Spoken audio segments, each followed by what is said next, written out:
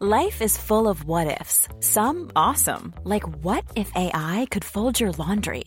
And some, well, less awesome, like what if you have unexpected medical costs? United Healthcare can help get you covered with Health Protector Guard fixed indemnity insurance plans. They supplement your primary plan to help you manage out-of-pocket costs. No deductibles, no enrollment periods, and especially no more what-ifs. Visit uh1.com to find the Health Protector Guard plan for you. Jewelry isn't a gift you give just once. It's a way to remind your loved one of a beautiful moment every time they see it. Blue Nile can help you find the gift that says how you feel and says it beautifully, with expert guidance and a wide assortment of jewelry of the highest quality at the best price. Go to BlueNile.com and experience the convenience of shopping Blue Nile, the original online jeweler since 1999. That's BlueNile.com to find the perfect jewelry gift for any occasion. BlueNile.com. I'm Sandra, and I'm just the professional your small business was looking for. But you didn't hire me because you didn't use LinkedIn Jobs. LinkedIn has professionals you can't find anywhere else, including those who aren't actively looking for a new job, but might be open to the perfect role, like me. In a given month, over 70% of LinkedIn users don't visit other leading job sites. So if you're not looking on LinkedIn, you'll miss out on great candidates like Sandra. Start hiring professionals like a professional. Post your free job on linkedin.com/people today. Ryan Reynolds here from Mint Mobile. With the price of just about everything going up during inflation, we thought we'd bring our prices down. So to help us, we brought in a reverse auctioneer, which is apparently a thing. Mint Mobile Unlimited Premium Wireless. How to get 30, 30, bit to get 30, bit to get 20, 20, 20, bit to get 20, 20, bit to get 15, 15, 15, 15, just $15 a month? Sold! Give it a try at mintmobile.com/switch. $45 up front for 3 months plus taxes and fees. Promo rate for new customers for limited time. Unlimited more than 40 gigabytes per month. Slows full terms at mintmobile.com. This is Paige, the co-host of Giggly Squad, and I want to tell you about a company that I've been loving, Olive & June. Olive & June gives you everything that you need for a salon-quality manicure in one box. And if you break it down, it really comes out to $2 a manicure, which is absolutely insane. It's also so easy to get salon-worthy nails at home with Olive & June. The difference between how your nails used to look when you did them yourself and now with the Mani system is a complete game changer. The best thing about Olive & June, too, is it's a quick dry. Dries in about 1 minute, lasts for 5 days, and full coverage in up to 1 to 2 coats. Visit oliveandjune.com/perfectmani20 for 20% off your first system. That's oliveandjune.com/perfectmani20 for 20% off your first system. Millions of people have lost weight with personalized plans from Noom. Like Evan, who can't stand salads and still lost 50 pounds. Salads generally for most people are the easy button, right? For me, that wasn't an option. I never really was a salad guy. That's just not who I am. But Noom worked for me. Get your personalized plan today at Noom.com. Real Noom user compensated to provide their story. In 4 weeks, the typical Noom user can expect to lose 1 to 2 pounds per week. Individual results may vary. The following is a presentation of the Force Center podcast feed.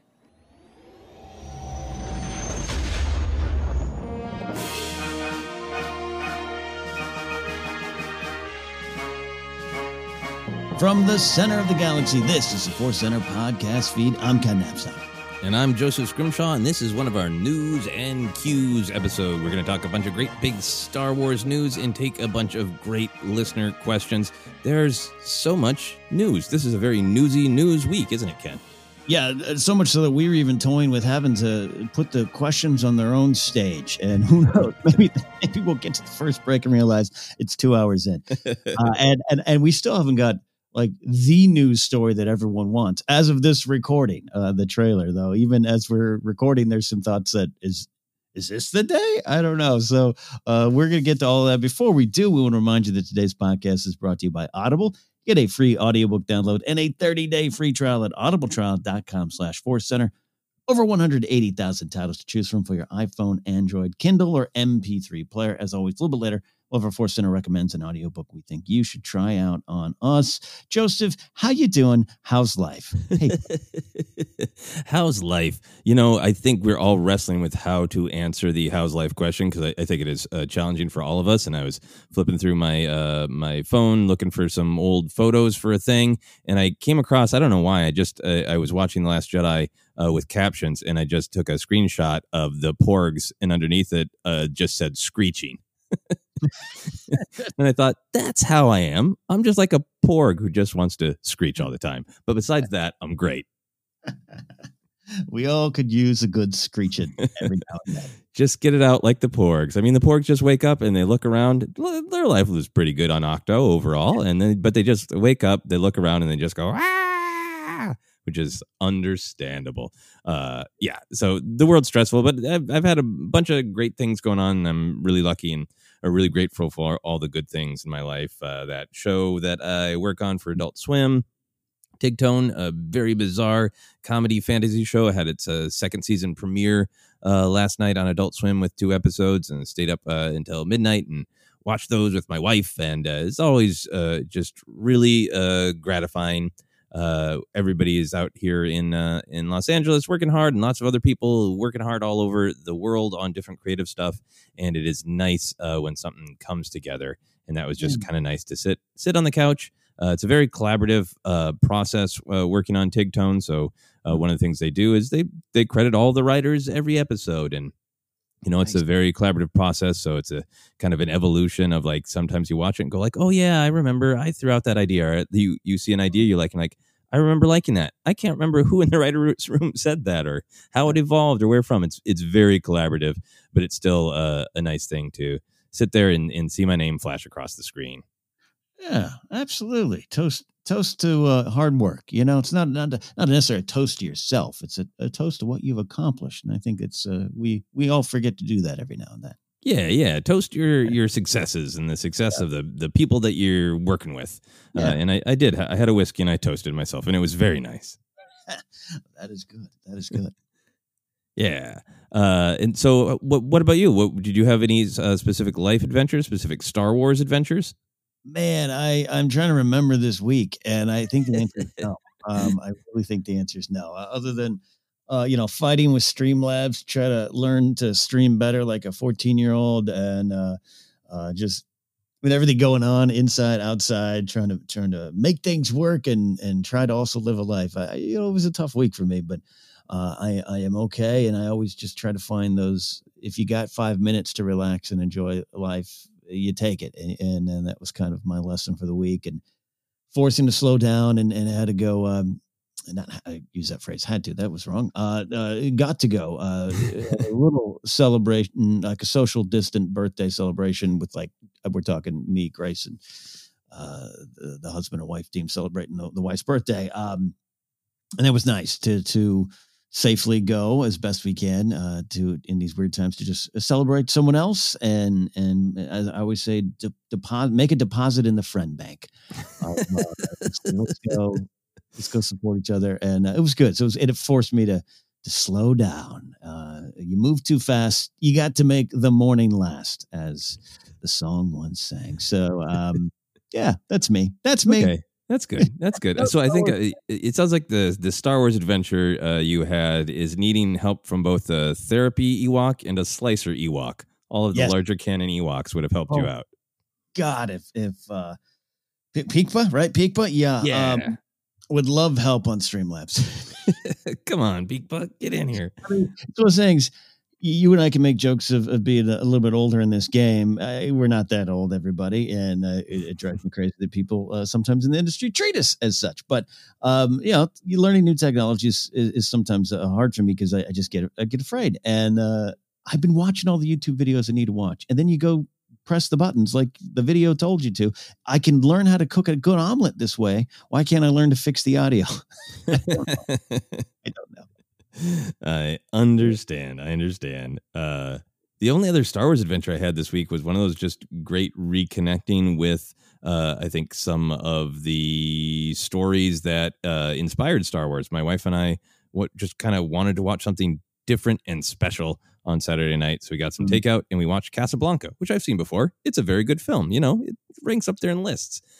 Incredibly enjoyable all by itself. But man, just spending so much time getting to discuss Star Wars with you and our whole Force Center community and Star Wars fans online, getting to live in that world more. It's so great to watch something like Casablanca and, that the vibe of what's happening in Rick's American Cafe, This, it's a cantina where all these different people are meeting with different needs, and a lot of them need a way to get out of there. And the entire film is about Rick's moral journey, about, whether or not he can just let bad things happen or whether he's going to take any action. And it's so like, it is, it's great to just watch a movie like that and go, wow, this is a classic for a reason. It's amazing. But then also go like, he's Han Solo. So, okay. You and I did not discuss this. Put a pin in Casablanca. I'm going to bring it up in a bit. Nice, really. And also on my podcast I released Saturday Night Knapsack on the Knapsack Files. Plug, everybody. It's mentioned there. Wow. That's really interesting, and we're going to come back to that. Oh, that's great. I love it when you put pins in things. Yes. So interesting. Yeah, I love it. Excellent. I am excited for our pin. Good Star Wars theme adventure there, sir. Yeah. So we've got other stuff to talk about, right? Yeah, we were almost to the news here, but we wanted to discuss the Star Wars conversation of the week, I guess is a way to look at it, Joseph. Yeah. I don't know if want to discuss is the is for me the right turn of phrase for myself. We want to talk about the Gina Carano stuff just because for myself I think there are things that for me kind of cross a personal line, and I feel bad if I don't actually say something about it. I'd prefer to just keep talking about the wars and the stars, but sometimes being this close to Star Wars, something becomes a little bit too big to ignore. So, Ken, if you don't mind me rambling for a bit, I just want to throw out my thoughts and then get yours. Does that work? I would absolutely love to hear your thoughts and go down this path. Okay, cool. So, not surprisingly, I really love the character of Cara Dune, and I really like Gina Carano's performance. We talked about that a bunch. I thought she was really interesting, really likable, really insightful on Disney Gallery. We talked about Cara Dune and Gina Carano's performance when we were discussing Disney Gallery a bunch, and I'm still going to watch Mando Season 2, and I'm going to try my best to enjoy her performance, and I'm not going to tweet anything mean at her because I don't think that's productive for me to do, but just kind of in order for me to feel okay continuing to talk about The Mandalorian, I have to acknowledge that I find some of the things that she's tweeted recently really upsetting. She's posted some anti-mask things, and she's posted some stuff that's just, to me, it is an opinion. It's in direct contradiction to factual science about how the virus spreads, which I think is really dangerous. And for me, that's not about like, I'm so angry at Gina Carano. For me, that is about empathy. I believe the science, and I believe that the science shows us that people will get hurt if we don't follow the science, and I don't want people to get hurt. And then this past weekend, she changed her Twitter handle in a way that, to me, is clearly mocking people who choose to share their preferred pronouns. I know there's a lot of back and forth about who started what, but for me, it's real simple. It is a lot of people in the trans community have stated clearly that they feel this is offensive, and her response is apparently to just continue with it and kind of spin it. But to me, it's clearly mocking people who choose to state their preferred pronouns, and that upsets me because it's not like a slight political difference. For me, it's like it's very real. It affects real people. It's not an idea; it's reality. I have friends who are trans, and I have friends who are non-binary, and I'm a fan of the art that's created by a lot of people who are trans and non-binary. And it's not an idea; it's something that directly affects real human beings. I personally think that we all have the right to be called by the pronouns we choose, by the name we choose, and just by the identity we choose. I think we all have the right to determine our own identity instead of someone else kind of determining it for us on the outside. And to me, that's what the pronouns are about. And so mocking that idea is not only emotionally hurtful, but it risks stirring up a lot of transphobic sentiment and possibly putting people in real physical danger. So for myself, I don't want to go down the path of anger. I'm just sad that an actor that I like is kind of casually mocking people's right to express their identity, which is what I think she's doing. And I think for me, the best way to handle that is to just kind of try to calmly share my view and try to be proactive about what I believe in response. So there's a fundraiser going around started by Star Wars fans who want to support the trans community. And if you're interested, you can check it out by Googling "trans rights are human rights, this is the way." So that's basically what I wanted to say about it. I wanted to share my thoughts, so I felt okay still talking about The Mandalorian, and I wanted to offer a proactive thing to do in response to help people. Yeah, I was going to say well said, and I know that's sometimes a Force Center joke, but truly well said, and I know how just important the issues that were brought up. Again, the issues you talk often, Joseph, on and off air about drilling down on the actual core issues of what's there, and it's too easy to get lost in the smoke that's created around these situations. So to focus on the issues and what you said too, of just being careful of what you say, of what you tweet, because of the perhaps even unintended and in many cases intended harms, but sometimes maybe it is unintended. And I'll follow you down that path for a little bit, but always to make sure of what your words do. And I there's a phrase that was said early on in Game of Thrones of too easily words of war become acts of war. And that's something that this week I saw a lot of, and I don't want all the hubbub that came around to take away what was going on. And I don't like, I just don't like when people get hurt. and that goes down to, for me, this is a Ken thought here of just whatever's letters before your name in terms of a voting booth or any of those kind of, you can have those wonderful discussions, but at the end of the day, I just hate knowing that someone is hurt by things. And which is why I would always and have always tried to, especially in the last 5 years in the digital media age, of just like overcompensating to the point of just like, I want to make sure no one comes away from interactions with me feeling too hurt. Doesn't mean I'm always perfect or all those kind of things. And this weekend, I watched someone who I've been a fan of since to the early 2000s, fighting days, just kind of come out swinging, which might be a little bit of her nature, but just like, that's disappointing to me, and to watch the hurt that was caused, and to double down on it, that was part of the problem for me too, So I back what you say. I saw that fundraiser going around. That's a great thing, and through pain can be healing, or through pain can be a different direction, a more powerful direction, and I'm behind that as well too. So.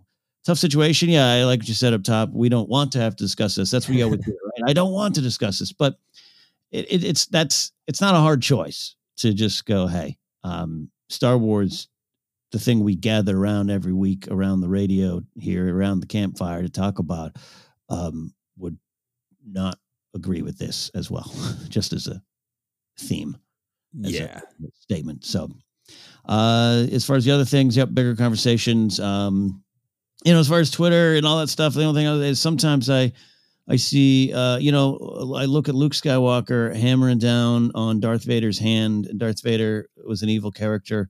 Maybe from a certain point of view deserved that. But what was the lesson Luke learned there? Maybe before you press that send tweet, make sure, are you Luke hammering down with a lightsaber, or are you Luke throwing it down? And I know that doesn't directly translate to every situation. And I know to back Joseph and what he just said, of just sometimes there's something that really like, I have to support the people, the humans that are close to me that this affects. That's not the direct translation. I don't want anyone to get lost in that, but just like, there's a lot of that too, Joseph. Yeah, no, I know what you mean. I think that's a really difficult thing. I think it's one of the ideas that Star Wars wrestles with is always, trying to find the larger understanding, always trying to find pacifism, always trying to, respect different people's perspectives. And then you run into things where like, I can't go along with that because I believe other people will be hurt by that. And it's a really hard path to walk. I think that's the story of the Jedi, of figuring out how to walk that path. And for myself, I understand that for, people, sometimes a line is crossed and anger is a necessary response for some people. I understand that. And I think for me, I'm just trying to, I think, do what you're talking about is take a deep breath and go, how can I respond to this in a way that says I am absolutely firmly not okay with what Gina Carano is saying. I'm 100% not okay with it, but how can I say that in a way that will be productive and hopefully help people rather than just obscure, as you were saying, the issue in act in a way that's going to create so much smoke that nobody can see the actual fire and try to put out the fire because it's all smoke, and I think that's a different choice for everybody. I think if obviously we've been having this discussion a lot, if you're somebody who is the most directly affected and have been for a long time, anger is up to a point understandable. But for me, for my choice, I would rather try to be calm and try to be productive and proactive. Yeah. Certainly not a textbook, guideline, step by step. Here's how you have to respond. Just, there's a lot of it going around. And as for me, I go into Mando 2 excited, and I definitely want to watch it for all the people involved who, have put a lot of time and effort into this, and we'll see what happens after that. But for now, I'm ready to look forward to that. Yeah, exactly. And we got some stuff to talk about there, right? Yes. Let us go into the news. This is Force Center News, and we have a lot actually here. Sorry, my little pause was trying to get up my little notes. They went away here, and I don't want to do it. So we make the jokes all the time, Joseph, but usually by the time we stop recording, go on with our lives, and then go through the editing and uploading process, information will then drop. And it doesn't matter what day. We could change the recording day. I guarantee it. And this is, back in the day when I was a little bit more, you and I maybe had our ears a little bit more to the ground on the forthcoming Star Wars news. That was even hard to predict. There'd be times of like, all right, we should really, this week, we know this is happening. Oh, wait, it didn't happen. And I'm not talking about scoop culture or vague tweet or anything like that. I'm just like, when you're like, hey, so-and-so said this is happening. We should gather up, meet up, let's have a pizza and get ready to talk Star Wars, and then nothing happens. So we go forward with a little bit of news that broke last week after our episodes, but we want to dive into it a little more, as we do here in Force Center. We don't mind taking a breath and diving in deeper to the headlines. We got a first look at Mandalorian Season 2 from Entertainment Weekly. I will say in the photos, great photos. I would say no giant reveals in the photos other than the Banthas and maybe Greef Karga's outfit. What say you, Mr. Scrooge? Yeah, I was all about the confirmation that there will be more Sand People and Greef Karga's beard. I think those were the big revelations of the photos to me. That's good. And I saw his outfit was maybe a little bit more similar to Werner Herzog's outfit. I'm like, well, maybe he raided his closet on the way out. I no problems. The Bantha photo brought me great joy. I got to tell you, the Tusken Raider on a Bantha just brought me great joy. And I'm not even sure why. Yeah, I mean, I think it's just so classic, right? I mean, for me, it was like, cool, Banthas, Bantha is one of those things that's been in it from the beginning, and it gets referenced still all the time as like, turns of phrase in the Star Wars world, right? So Banthas are exciting, but I so loved what they did with the Tusken Raiders in the first season that I'm excited to know that there's going to be more Tusken Raiders, and like all these things when they release it, like it's not that much information. It's just a picture of a Tusken Raider on a Bantha. Like, okay, but that means we're going back to Tatooine, and what did we leave off on Tatooine with Fennec Shand and some spurs? So like it does suggest some things. It does, and that's the fun. Yep, speculate responsibly. One of our T-shirts and themes here at Force Center, but we always say in speculating responsibly, just run with the joy, run with the excitement of what's to come. That was fun. The accompanying article did have some revelations. I'm going to just run through a couple here. We'll dive in, and I'm sure, Joseph, there's some I missed here. The story will be bigger, higher stakes, more characters, yet each of the 8 episodes will still vary in length and have their own flavor. That was actually one of the things I just love to read, Joseph. Yeah, no, I think that's absolutely great. The idea that that to me suggests, like, much like in season 1, the big picture story will be moved forward, but then each story will also be its own little meal, its own little adventure with a beginning, a middle, and an end. And that's really exciting to me. I like things that just, hey, it's one continual story, and it kind of rolls along from episode to episode. But watching Lovecraft Country, and that's doing the same thing, where there's definitely a big picture story that's continuing, but every time you tune in, you're going to get another story with a beginning, a middle, and an end. And knowing that that's going to be the same thing with Mando season 2 makes me really happy. Yeah, I more than I realized when I read that, because I talk often about how episode 2 just kind of got me on a weird level, just like, oh wow, a tone poem. This is different. I wasn't expecting this. I'm excited. And even though like episode 5, I would say, maybe didn't like as much. It's got that Tusken Raider thing, but episode 6, I know you love, Jennifer loves, and I liked a little less, but also when I go back to it now, it definitely feels like its own contained thing that I can enjoy on its own, as well as how it connects to the show. And I'm like, I love that feel. And with all the different directors involved, being able to have them all really use their own style and keep it within the same story. I'm glad they're not losing that. Not that I thought that they were going to lose that, but the confirmation of it made me happy, much like the Bantha, more happier than I realized. Yeah, me too. I'm excited that each episode of season 2 of Mandalorian can have the convention of friends' names, right? It'll be like the one where Mandalorian goes back to Tatooine, right? The one where Mandalorian, ellipsis, yeah. Who knows? I love that. Speaking of directors, as I thought we knew, and I remember we talked a little bit of when the story popped up again not too long ago, but Jon Favreau will be directing episode 1 on October 30th. And that's good. I like that. I like Made. His first directorial debut there, his movie. But the story starts directly after the end of season 1. Ooh. I am intrigued by that. I don't need time jumps in my real life. Eventually, I'm going to watch these all in an order, right? So I'm not going to remember that I waited a year between seasons. I like that for some of the movies. I like that, Sith, kind of happens 3 years after Attack of Clones. I can dig that. But for this show, when I binge it later, I'm just going to love to keep rolling into the next season. Yeah. I think especially since where we left off in season 1, I interpreted that being the journey of Mando and the child.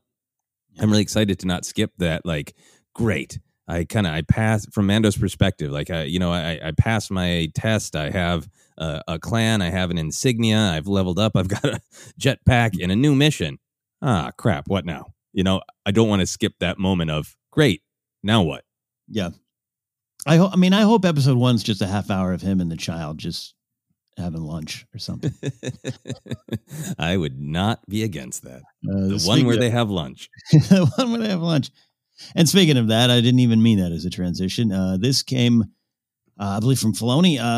Mando and the child's relationship develops in a way viewers will enjoy. All right. Okay. We already enjoy this. So how will it develop in a way that we'll enjoy even more, Joseph? We're going to dive in a little bit later this week on Star Wars Ranked with some things that we want, quote unquote, want to see in season 2 of Mandalorian. But this one, I'm racking my brain as how can this get better?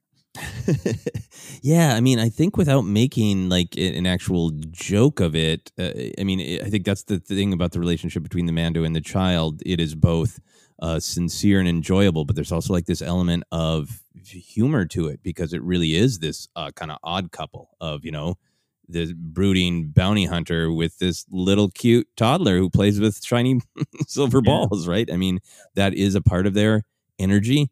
And I think just evolving that energy to, it's not just I'm trying to keep you alive until I can dump you off somewhere like it was in the first season.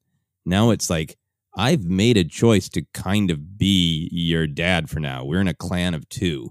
And I wonder if it is just going to be kind of growing pains of, I haven't been a parent, but I've read and heard and spoke to many parents about that growing pain of like, I love my child more than anything. And I would also like 5 minutes away from my child. And I wonder if there's going to be some like genuine complications and some humor from this little guy's, he's a handful.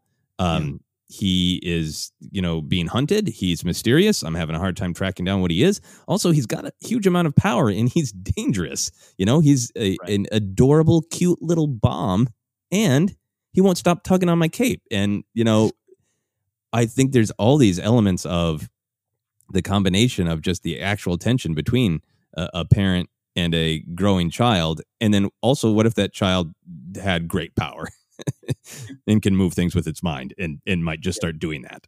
You're pitching a great Kubrick movie from like 64 or something like that. The bomb walks around with a cute robe on. The idea of Mando is with the child now, part of the clan idea, the Mudhorn clan. Something I'm sure we'll discuss a little bit later on Star Wars Rank this week, but just like that not just simple. I mean, the parent child dynamic is clearly there. It's one of the things we love, him mimicking Dad's walk and ship and all that kind of stuff. But that all right, this is the way. You and I are together until further. And then what does that mean? What does until further now mean for Mandalorian? It's not going to be easy just to cool. And I've reached the new finish line, hand it over. Right. I mean, we just can't imagine that's going to be the case. So seeing that connection grow, that would be I guess the way to develop it in a way I will enjoy. Yeah. The other thing I would just say about that from Mando's perspective, it's one thing to make the choice that in your heart of hearts is right in what you truly want to do. But then also, oh man, that's annoying too, right? I mean, he's a loner, right? And he's lived the ways of a bounty hunter, and certainly he's had some exhaustion with that life. But I wonder if there will also be some I absolutely know this is the right thing to do, that my life should be all about figuring out who this little guy is and where he belongs and who his people are.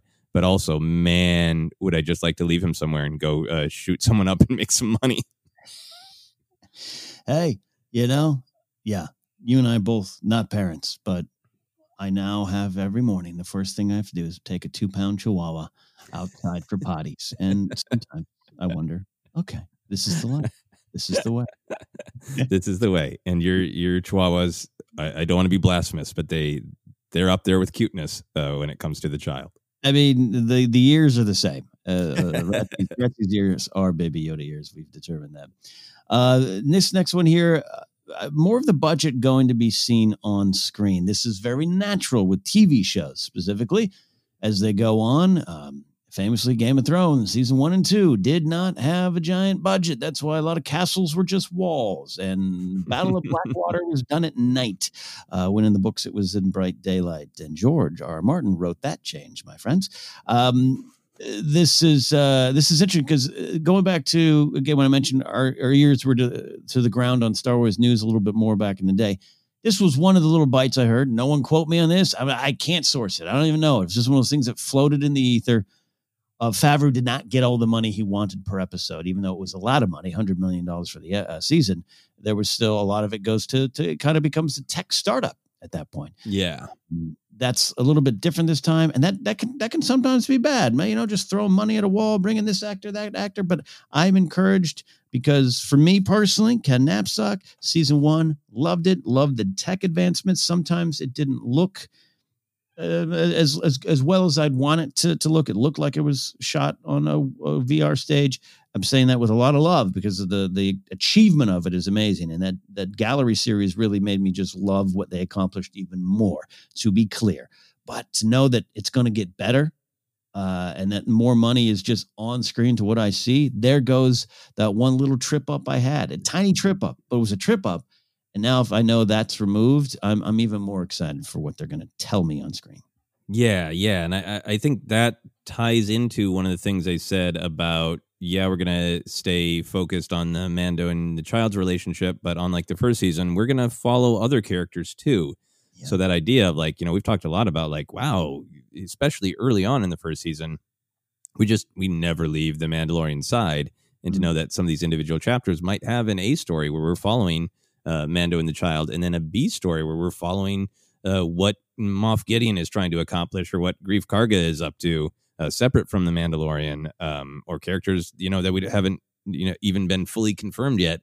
That excites me too, because that means we might see lots of different worlds in one chapter and lots of different kind of the scope of the story that what they can afford to physically show us can expand the story.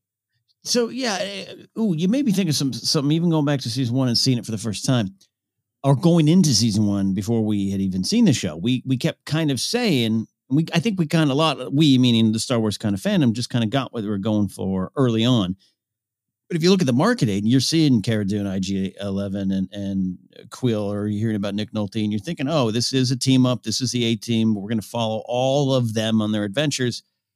And even though you spend time with them, it really, like you said, it's Mando and the Child, which was part of the appeal for me. But there was times where as much as you and I dig in on the themes, there's times where I just enjoy a good answer or a good plot or a good mystery being solved. And so the cloner, Dr. Pershing and everything going on there, and who the client, I feel knowing that maybe that was realizing that wasn't going to get answered maybe during season 1 because we weren't really leaving the Mandalorian.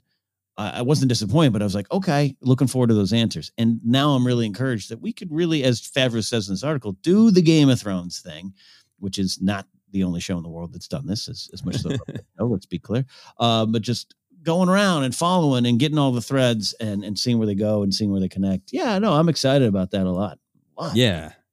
Yeah, I think it means to me, because there was that part of season 1 where I think people got real invested in the story of Mando and the Child, and then those in between episodes, right, 4, 5, and 6, where definitely the big plot is moving, but a lot of it is to kind of support the ideas of who Mando is and what is his relationship with the Child and what is it to be a bounty hunter and what's the state of the galaxy, all that kind of stuff.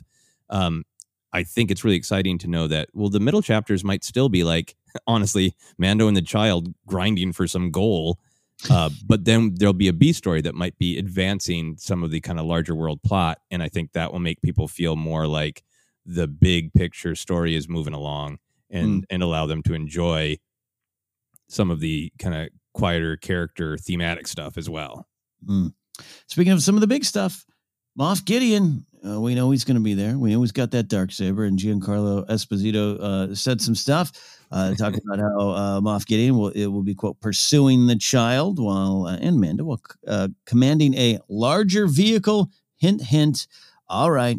Star Destroyer seems the thing I'm thinking about, Joseph. But if it's an AT-AT Walker, just like Kenner, I imagine Favreau's an AT-AT guy, not an AT-AT guy. Oh, yeah. I wouldn't be upset at that at all.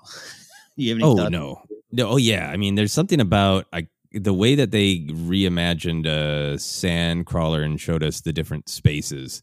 And showed us how it was a fortress and made the AT-ST into a kaiju in the woods.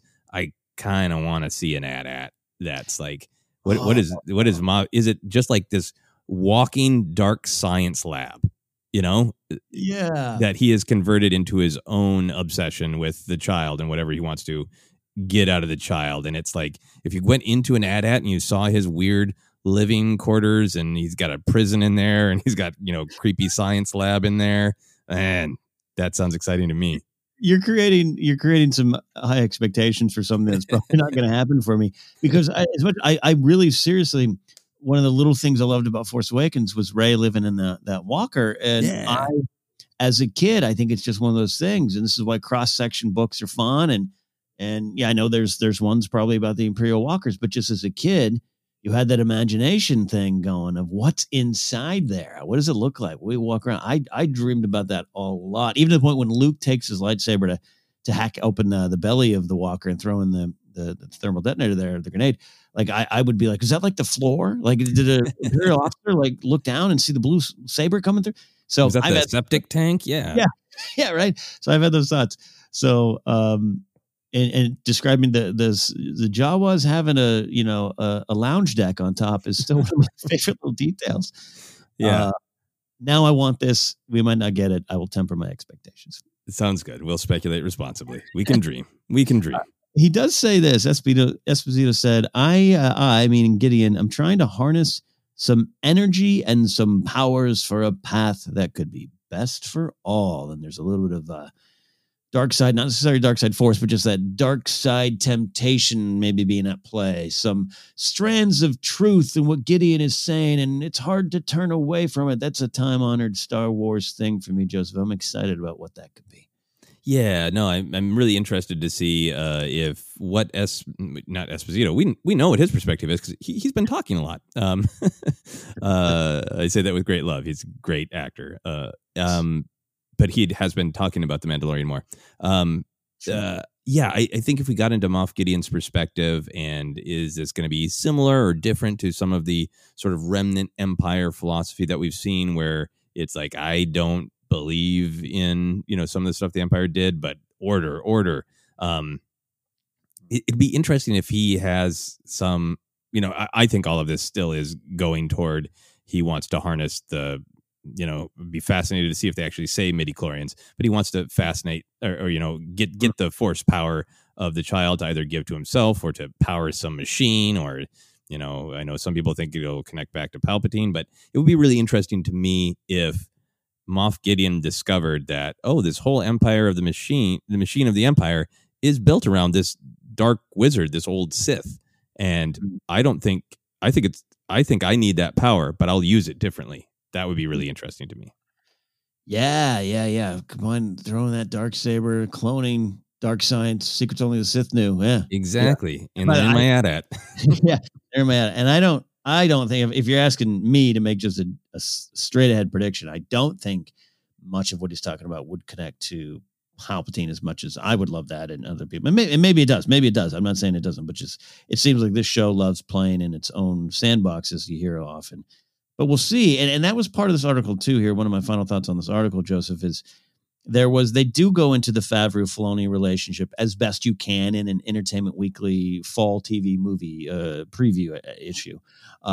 They talk about Favreau saying, "Hey, Filoni, he is my encyclopedia, but he also realized that Star Wars needs to be fun. I would come up with something. I do the bulk of the writing, but then Dave would say, hey, you can't do this. You cannot do that. But how about this?" That's some interesting stuff. So seeing that Dave's would maybe want to go, hey, could we take it this way?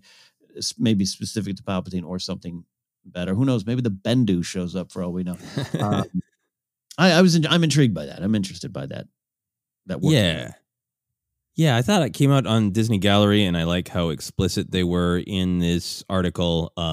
I think it is this great synergy of the new and the old from lots of different perspectives. I feel like some of the things in Mandalorian season 1 are really Favreau straining toward that perspective that I feel I know well, because we're generally of the same generation, grew up with the original trilogy, and some of the questions about the Mando stuff, that's really Favreau straining toward I like the idea that they're kind of nomadic and that it's not a race, it's a creed. And I'm going to kind of try to make that work within the existing Star Wars galaxy. He's wanting to play with all of these Kenner figures that he had as a kid and imagined. So he's got this very original trilogy, let's go crazy and have fun.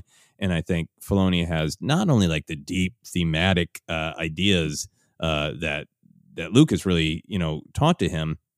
I think Filoni also has such a great understanding and respect that not every Star Wars fan grew up an original trilogy fan, and how to bridge that divide, both in just what characters do we use, but also the philosophy of, what is Star Wars or what isn't, what feels Star Wars, what doesn't feel Star Wars.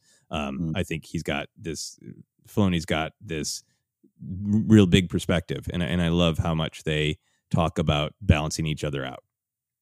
Yeah, I love what you said there, just in terms of Filoni. And sometimes, I don't know, if you listen to us long enough, sometimes we'll do a little fun poke at the legend of Dave Filoni that sometimes is built even, in spite of what he would think of himself. Sometimes the man in the cowboy hat becomes bigger than maybe even he thinks he is. But that said, I do really love what you said there, Joseph. That I think he has a full understanding that a lot of different entry points into Star Wars, something that's close to our Force center hearts here. And Favreau, as much as I love him, I think sometimes represents a lot of those that I know who are there's one way in and one way out. And not saying that John has pounded his fist on a conference room table and said that. Obviously, I don't know that. I'm just saying you get that vibe. You just get that vibe. And to know that they have found a way after Kathleen Kennedy suggested it to find a way to work together. I really love it, and gives me faith that as this second season starts to spin off into bigger moments, bigger characters, bigger stakes, and the cast list grows, that it will stay to the things that I love, the core of season 1 of Mandalorian. Yeah. And I think it's going to go to new places, and I think it is going to celebrate a lot of different parts of Star Wars that we already know. If you're a prequel person, an original trilogy, a sequel, or all of them, I think it's going to celebrate all of them, and I'm really excited to see both the new and the old. The new and the old. So we'll find out soon enough. Mandalorian season 2 starts dropping October 30th on Disney Plus, at least here in the States and other places. I'm sure there's still some release schedules, and when Disney Plus is available, we understand that. We don't mean to make it just centric to our time zones here, but that's kind of where the big drop will happen. We'll keep you updated. And yeah, Mandalorian Report will return without a doubt as we talk about the episodes. And yes, when that trailer drops, we will definitely dive on into every frame. It's probably dropping right now while we're recording. Speaking of other news from last week, I got to say, Joseph, this is one we talk about what we sometimes want to or don't want to talk about with our Star Wars discussions. On the surface, this was something that I didn't necessarily want to dive into, but as the week went on and you and I talked about planning this week's episode, yeah, this is definitely something I feel we should address and talk about. And this was Josh Gad talks to his friend Daisy Ridley, and all hell breaks loose. Josh Gad was guest hosting Jimmy Kimmel Live from his back patio. I love at one point when the helicopter flies over. Yes, Gad live in Burbank. So we have the clip. I almost want to play it, but I don't think we necessarily need to do. A lot of people have said it. We've got the quotes pulled. A bigger interview, obviously. This was just. I thought there was a lot of fun behind this section of the interview, and that's my first question to you, Joseph. When I finally watched it, and that's key. This news broke. All the think pieces and the podcasts and the thumbnails and all the spinning happened, and I started to become Luke with the lightsaber hammering on Vader's head and hand, and I have to remind myself. I say that more to point fingers at myself. I actually find it was like, you know what? I'm going to watch this. Because sometimes I will admit, sometimes if it's smaller, like say the bigger Boyega article and interview, yeah, I read it. You need to read it, get the full context. But a little tweet that people are spinning into stories, I might not even go down that path. You know what I mean? And I'm not saying that's the right way to approach it. That's just me. So this one, 3 days after the drama, Joseph, I was like, let me finally watch this. Then I watched it. I was like, this was a fun moment. How is this? I get it. But how? Yeah.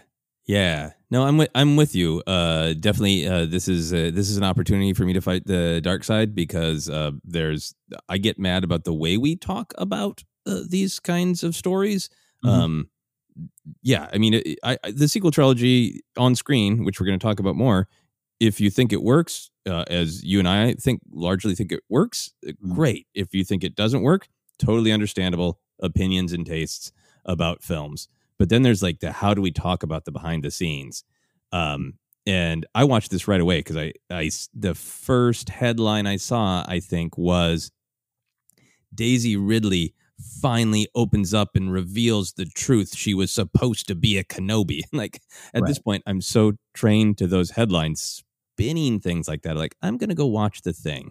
Mm-hmm. And for me, the actual headline is Daisy Ridley politely answers friendly question on late night talk show about normal creative process. And you can have any opinion you want about, what that creative process is and what it means to your enjoyment of the film and all that stuff. But my first point with this discussion is I am really tired of headlines spinning things to be more dramatic than they are, or just not taking the honest context of the actors into mind. That's the thing that Daisy Ridley wasn't sitting there and going I'm sitting on this important truth and I need to I can't keep this secret any longer. I'm going to call a press conference and reveal the truth, right? She politely answered a question from a personal friend that she's worked with. They have an ongoing years-old joke about him being a huge Star Wars fan. This kind of flowed out of a conversation, a joking, fun, late-night talk show conversation. And I get that the piece of information might be really important to Star Wars fans, and particularly Star Wars fans who really invest a lot in the behind the scenes creative process. I get that the information could be important, but from poor Daisy Ridley's perspective, in my opinion, like, she just gave a standard talk show interview. Mm-hmm. Yeah, we'll dive into some of the specifics. And to me, this is, taking some of the frustrations aside, this is a pineapple on pizza debate. I am someone whose favorite pizza for years has been pineapple and ham, Joseph. All right. Yep. Nothing I can tell you that will make you like that if you don't. And there's nothing you can tell me that will make me turn on pineapple and ham pizza. It's just a thing, right? So we fully acknowledge here at Force Center, there's a lot of people who are generally still super, super Star Wars positive, happy Star Wars fans who live functional lives, who don't like Rise of Skywalker, or don't like a lot of the big connections and reveals in Rise of Skywalker. We always acknowledge that. If it seems like we've never acknowledged it, let us acknowledge it now. Not everyone is pounding fists and spinning this stuff. But at the end of the day, that's kind of the thing. If you didn't like the reveal, if you do feel they shoved Palpatine in there, which I actually do think is understandable, and I do think that was part of their process, you were going to look at every little thing to prove that point, that pineapple on pizza is bad. And I'm going to be like, but sweet and sour combine to greatness. And you and I like to focus on the story, not for blinders on, which, some of the tweets coming our way this week have been, but that's what's the final result. And if you will allow me, Joseph, can I pull that pin out of the wall? Oh, please pull the Casablanca pin.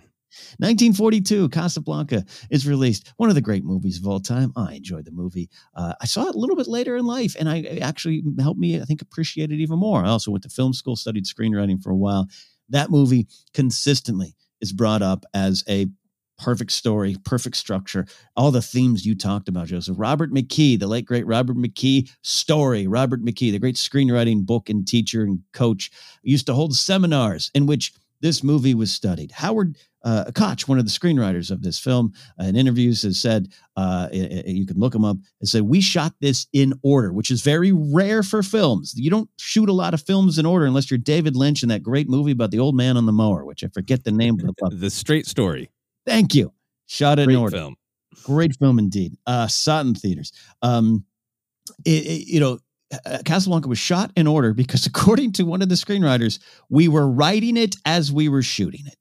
Mm-hmm. And we did not know if Bogart was going to end up with Ingrid Bergman. We did not know the ending. And in fact, the famous Louis, this is the beginning of a beautiful friendship, was not even shot on set over in Van Nuys, actually on location at the airport there. It was dubbed in later because they hadn't thought of it yet. Yeah, now, because Hal B. Wallace was deciding between two different lines for months. For months. Now, I am not saying Rise of Skywalker is Casablanca. Please.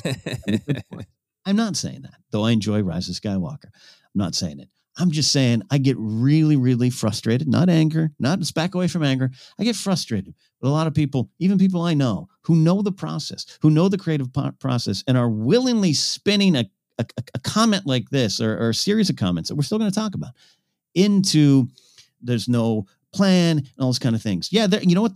They did pass the ball, and there are some things maybe looking back, like you could say, and even I would say, yeah, maybe a team meeting might have been in place. And I know JJ went to Santa Monica and made movies on his own and didn't want him. Those are facts, and I get it. And there's some threads, and you might point to her parents and this and that, and little connections. Again, pineapple on pizza. But that's the frustration. This is a time-honored tradition. And I'll say this as someone who's written screenplays, studied screenplays, do all those things, and written a lot of narrative. And you have too, Joseph, but I don't want to force you to agree with me here. You won't need to. Yeah. If you plan a story in 2012 and 2013, then you go make your story and you stringently hold to the plan, that shows me you might not have connected to the characters in the way that you think. Stories move, characters guide you in the directions you need to go, and you can find the connections there. All right. George R. R. Martin's still writing his damn books because he can't figure out his endings, because he admits to writing himself into corners. I'm not saying that's the perfect thing. I also enjoy Save the Cat, which is a beat by beat way to write a screenplay. All right. All I'm saying, end of rant, Joseph. please take the microphone away from me as we just dive into her sentences. It's disingenuous. It's disingenuous. Yeah, I think, we'll pass the mic for rant because this one has been bothering me for a long time.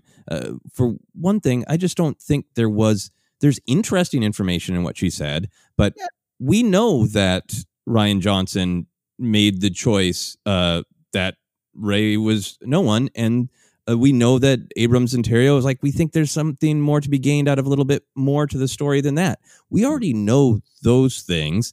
The information that they considered Kenobi at one point is interesting, new information, but not at all surprising to me that they considered that.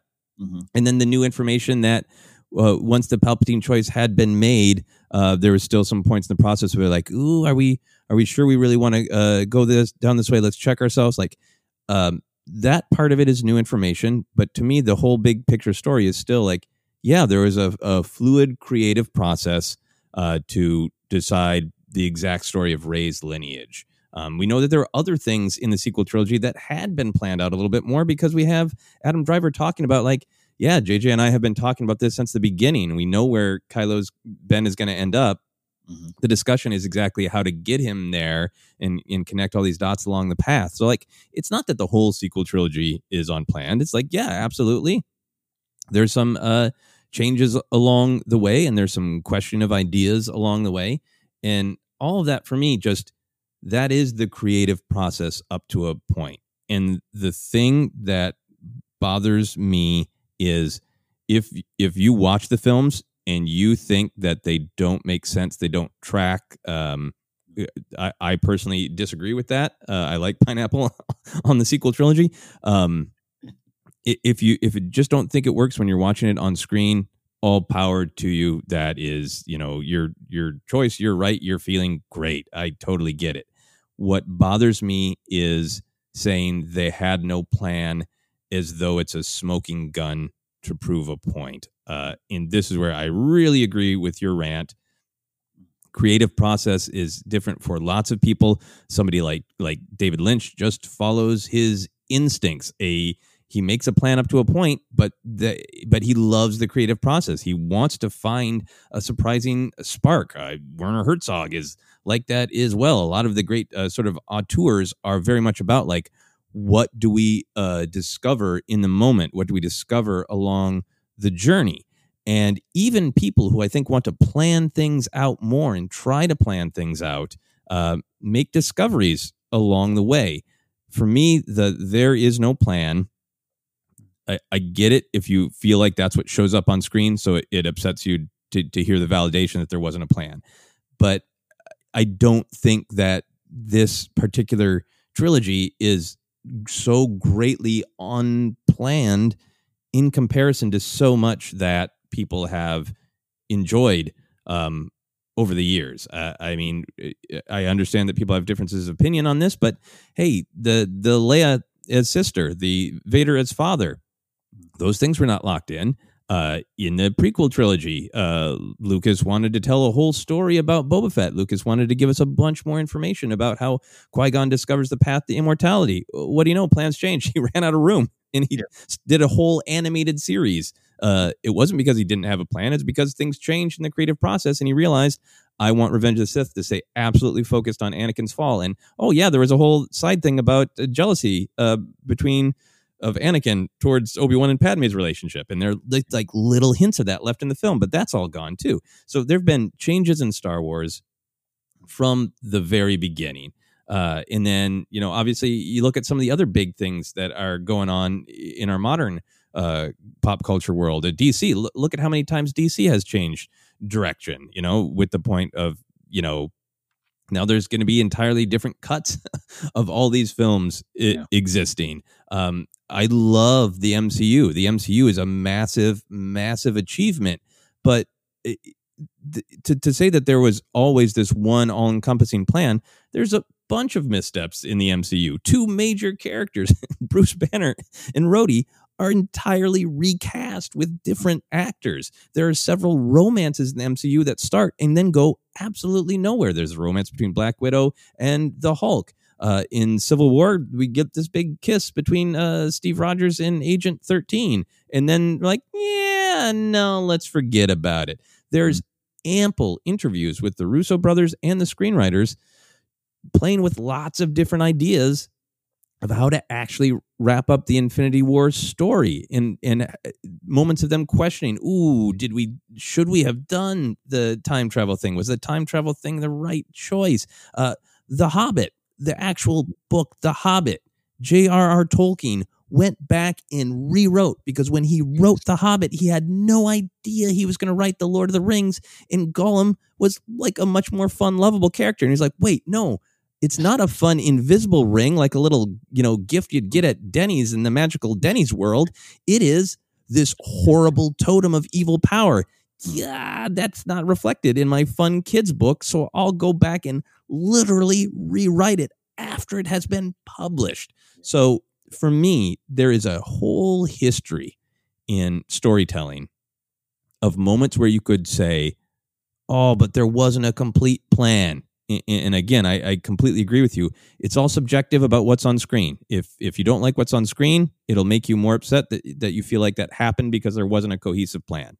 But for me, to just say there is no plan is evidence that something is bad is really frustrating, because to me, it's a part of creative process, and you can see it across the entire history of genre storytelling, of times where it's not that there isn't a plan. It's that people changed or adapted along the way, or started down alleys that they decided not to pursue. That is storytelling to me. Yeah. And I got a feeling too that if you don't like that pineapple on your Star Wars pizza, even if they produced a 75-page plan, you'd be like, that plan is bad. So that's lack of a plan against it. Which, especially if you were, say, defending Last Jedi, when people were like, oh, see, he didn't write a moment for Luke and 3PO. He didn't have a plan and nor understand his characters, and ignoring, and then having and saying, no, that's what happens on set. If you suddenly now are against it, it's convoluted. I get it. And we don't mean to rant. But I do. But because I've grown tired of it. And then I've grown tired of people with names and many numbers on the end of it constantly, these bots tweeting us and this and that. Just like, I've been pitching one particular animated show with a group of friends for 11 years now. The story changes after every pitch because we have to make adjustments. That's the way it works. That's the creative process. And that's why we here want to engage with the story on the screen, sir. Yes. Yeah. And apologies if my rant got a little bit more heated. I want to be able to have opinions sometimes. And again, anybody who just dislikes what's on screen, I respect your subjective opinion, but I do feel like if we're going to spend this much time talking about what is going on behind the scenes, I wish that we would engage with the more details in nuance about the creative process. It's not that if you have a plan, the movie is good. If you do not have a plan, the movie is bad. That, to me, is just an oversimplification that I disagree with and tends to frustrate me. Yeah, and I've seen some stuff, one tweet thread, this is a couple weeks ago, just like, hey, some of the stuff in Fallen Order would have worked if they applied some of that to Rise of Skywalker. And I didn't agree with it, but I read it and went like, no, that's some good, comes from a good spot, and comes from connecting to something in Fallen Order that you didn't connect with the Rise of Skywalker. That stuff, that's not what we're talking about here. So, do you want to go through a little bit what she said and have our thoughts on that, or what do you think? Sure. Yeah, let's see if there's anything there, because I think we covered a lot. Yeah, we did cover a lot. She says at the beginning they were toying with an Obi-Wan connection. Yeah, that I mean, I remember that was some of the speculation. There were some of the stories that, hey, that's why you had Rey. These are your first steps, and it might lead to the Kenobi movie and all those kind of things. So I would say there was nothing new. It's something that I think my thoughts were always Kenobi or Palpatine before the idea of no one entered into it. We're talking going in and around Episode 7 era. I was intrigued by that idea. There was something I liked it, only because it made me, I don't know, I took a little bit of the emphasis off of Rey, which I don't agree with, but I want this to be her story. But I think I was more like, yeah, make her a Kenobi, because then I want to know about what Kenobi was doing in that hut. Yeah, that it does. It takes the focus off of her. Yeah, and it does. And in the end, it does. She says there were like different versions, and then it really went to that she was a no one. And that use of the word really, it really went to she was no one. Yeah, without a doubt. I mean, you come out of Rise of Skywalker, that's what's there. And you and I, you mean Last Jedi? Last Jedi. Yeah. Thank you. You and I really enjoyed that then, and we enjoy that sentiment now. But I also, bigger discussion, we think sometimes that can be a little convoluted or used incorrectly, if you know what I mean, coming out of 8 into 9. But that wasn't the end of the story. Yeah. So I'm not surprised by that sentence, I guess. Yeah, like that's not new information because that's what the general interpretation of the fan community was. I think we talked about like, well, it is Kylo saying it to her. Maybe there's something more to the story. But, Rian Johnson is, an artist who really chooses to talk about his process and pretty quickly, and Google it. There are quotes where he's just like, I listed them all and I picked no one. And I fully respect that there are a lot of people who on just like a deep emotional level connect with the idea of Rey from nowhere. And if you connect with that more emotionally and it works better for you and you feel sadness about the Palpatine thing, totally get that and respect that opinion. Yeah. And I would still put back to you that she chooses to remain Rey from nowhere, but bigger conversation. She says, JJ pitched, quote, Palpatine is your granddaddy. And I was like, awesome. And I love that. I love that as a performer. She was like, great. This is not saying anything against no one, but like, okay, because she played that well. But to find that and to dig in and wow, I'm connected to a great evil. She seemed to have much excitement to that idea. She says, but 2 weeks later, we're not sure. And then she just say, why even filming? I wasn't sure what the answer was going to be. And then that again, But, by the way, Force Awakens, there's deleted stuff of Finn yelling Kira, stuff changes. So I don't know. Thoughts number one on her excitement for playing that angle, Joseph, and then just the whole we're not sure of it all. Yeah, I mean, I think the we're not sure of it all. Like, I get it. I understand that there's a desire to think like, well, what's the meaning? What's the big picture? And I think for me, the reason that I'm not bothered by it, and it seems like, to interpret her casual late night talk show interview where she's like, great, figure out, whatever the answer is, then I, as an actor, need to figure out, well, what's the emotional truth for the character? How does a character react to that? And therefore, how do I play it? What journey does this character go on? And I think that's for me why I'm ultimately really like the arc and think it works, because I think it is emotionally, from the perspective of the character Rey, a really clear arc of, I just want to belong. I don't know who I am. Oh, I have this power. I'm kind of afraid of it. I don't want to use it. It feels like somebody needs to use it. So I'm asking Luke for help. I'm asking Ben to take the sword. Oh, I have to take the sword, and I don't have any direction. I have no place in the story. Okay, I will try to use this power. I'm really afraid of this power because I don't quite know how to use it, and I'm afraid of hurting people with it. It's not that I have no place in the story. I have the worst place in the story. All of that still adds up to me. We get a story of a character who finds out that they have great power, and no matter what, they can get guidance. They can get manipulated by the bad guys. But at the end of the day, that's their power, wherever it came from, and they have to choose how to use it. And I feel like, for me, that's why what's on screen works, because it's not about who was or wasn't, my lineage. Do we get to tell a weird story about how the Emperor ended up with a grandkid, or a weird story about how Kenobi ended up with a grandkid?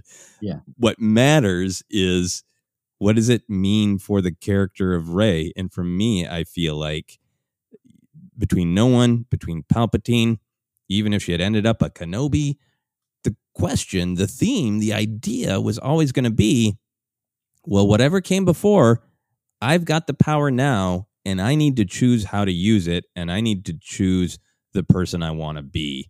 And that's what I find powerful in her arc and powerful in her story. Yeah. Yeah, absolutely there. Force Center, well said. So that kind of brings to a close on this when I'm sure it'll pop up in a couple weeks again or something like that. Look, I'm not joking. Top of the show, we're talking about, how you respond and how you process things. And I struggled with this one, earlier in the week. This was making me upset. And a lot of things have made me upset. And in a way, over the last, few months, years, even as a Star Wars fan. But it goes back to what you were talking about, Joseph. It's the thing. What do you do with that? What do you do with that? And where do you want to put your joy, your love, your passion? What legacy do you want to leave as a Star Wars fan? Because we all have a legacy we're leaving as Star Wars fans. There's people in your life, youngsters, kids, children, people listening to the podcast you have, to the podcast we have. What do you want to put out there? And yes, there are things where I go, they did that. Oh, that wasn't as favorite a choice as I wanted, but I want to talk about, I want to leave a legacy of, man, what a fun world. And I love the stories presented and the themes there. So anyways, end of rant. I guess it's time to go on to a new thing we can be mad about. No? Yes, I think that sounds good. Couple stories here. We'll go through them here. Star Wars High Republic. Not mad about this one at all.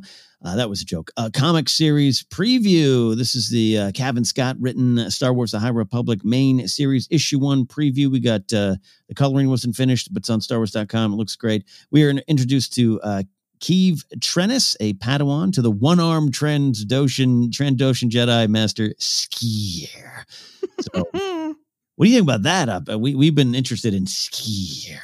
It's great. I love it. One-armed Trandoshan Jedi Master named Sskeer. Come on, that's everything I want. I can't wait for that figure.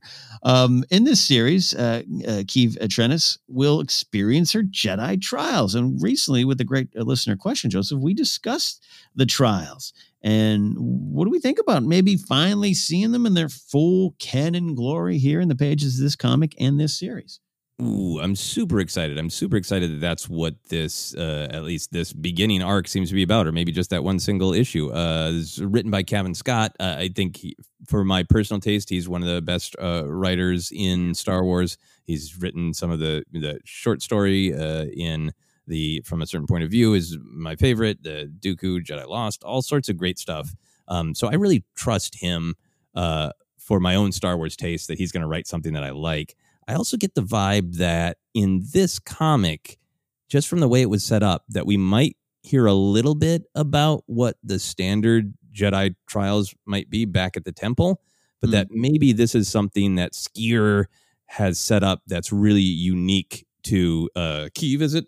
Keeve. Yeah, Keeve, because it seems like because Cavan Scott's the one who wrote a little bit of the sort of very formal Padawan, picking out a Padawan procedure in Dooku Jedi Lost. And, this is 200 years earlier, so maybe it's a, different system. But I like the vibe that maybe we'll hear through this comic of like, if you're at the temple and you just go through like the trials, like the SATs, this is how they normally work. But I, Sskeer, awesome one-armed Trandoshan Jedi Master, recognize that you, Keeve, have specific challenges, and I've set up this different trial on a remote planet for you. Yeah, I like that idea.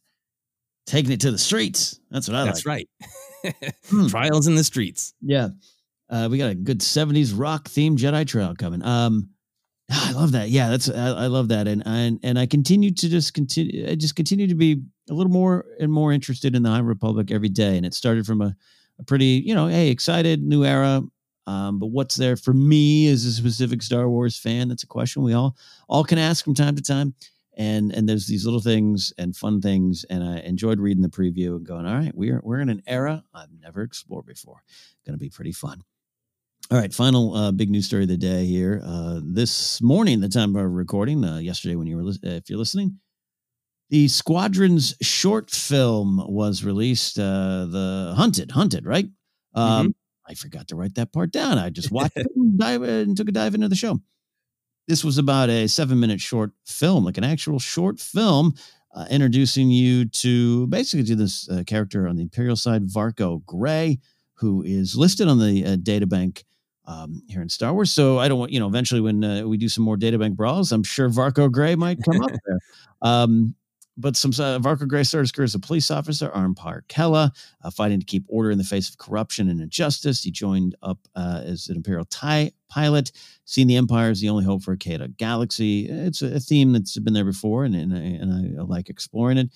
Beating the odds to survive battle after battle, much to the relief of his husband Emery. Gray's skills and experience eventually earned him promotion to Titan leader. So he has wrestled internally, Joseph, with the Empire's methods, but he's seen too many TIE pilots sacrifice their lives for Imperial ideals to reject them now.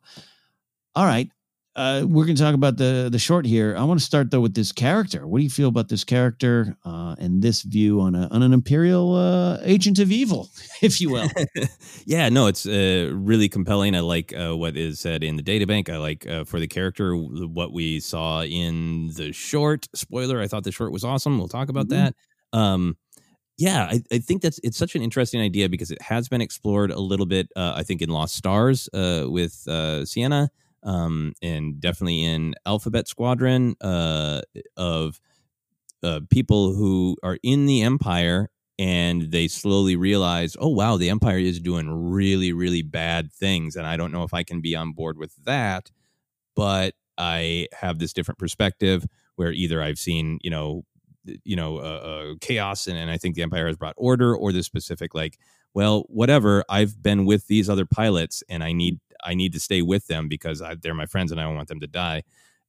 On one hand, I really love the humanizing and getting, into that TIE fighter pilot or stormtrooper helmet and seeing the perspective of the individual. I really like that. I really want that story. But for myself, I'm hoping that the story of the video game does remind you that big picture, the Empire is the bad guys. They are, even if it looks like they sometimes do some okay things, they are led by a Sith Lord who slaughters people for pleasure and for greed and for all sorts of bad things. The Empire is bad. So I love the humanity of getting their perspective, but I do hope for it to be balanced out by being reminded of the big picture.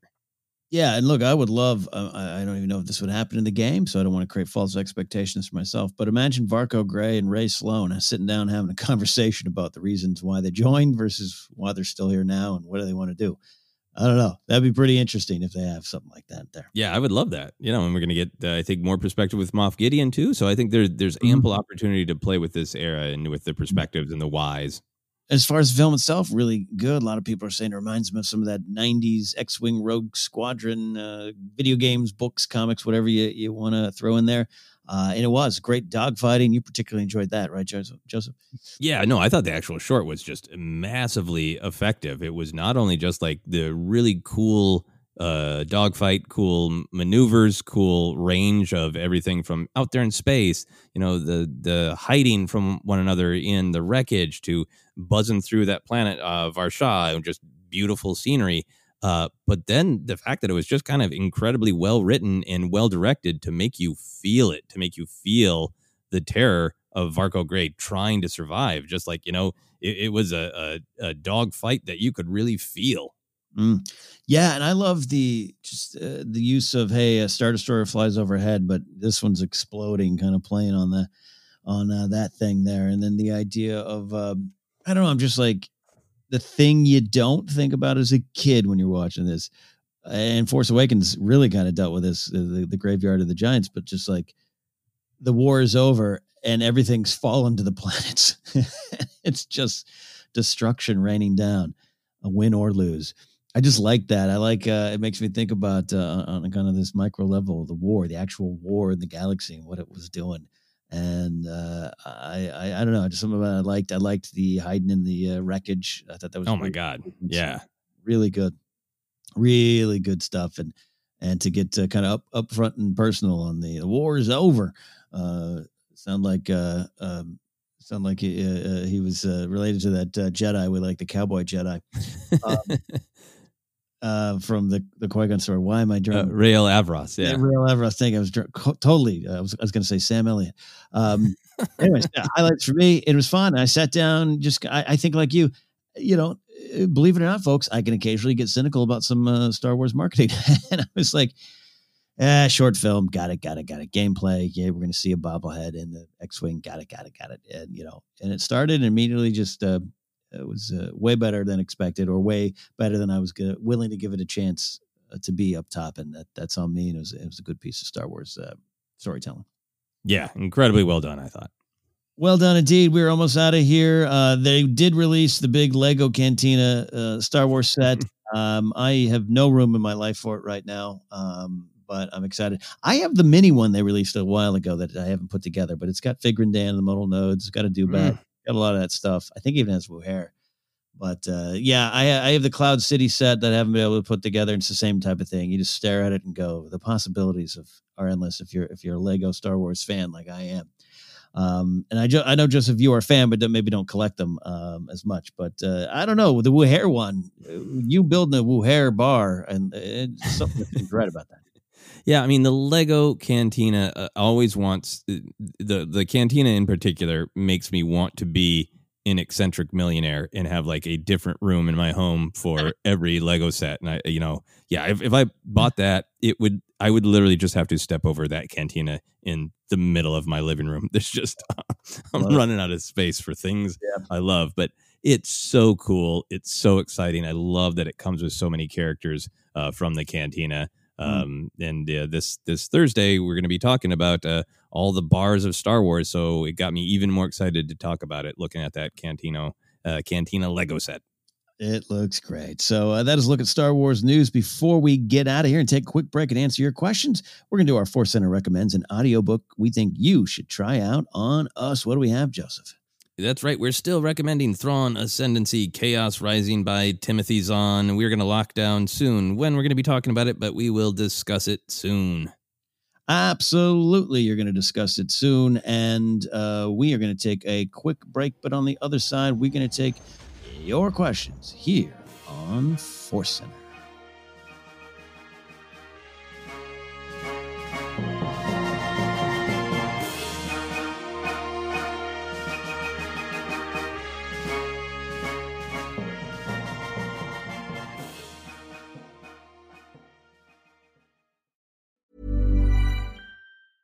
Life is full of awesome what-ifs, and some not so much, like unexpected medical costs. That's why United Healthcare provides Health Protector Guard fixed indemnity insurance plans to supplement your primary plan and help manage out-of-pocket costs. Learn more at UH1.com. There's never been a faster or easier way to start your weight loss journey than with PlushCare. PlushCare accepts most insurance plans and gives you online access to board-certified physicians who can prescribe FDA-approved weight loss medications like Wegovy and Zepbound for those who qualify.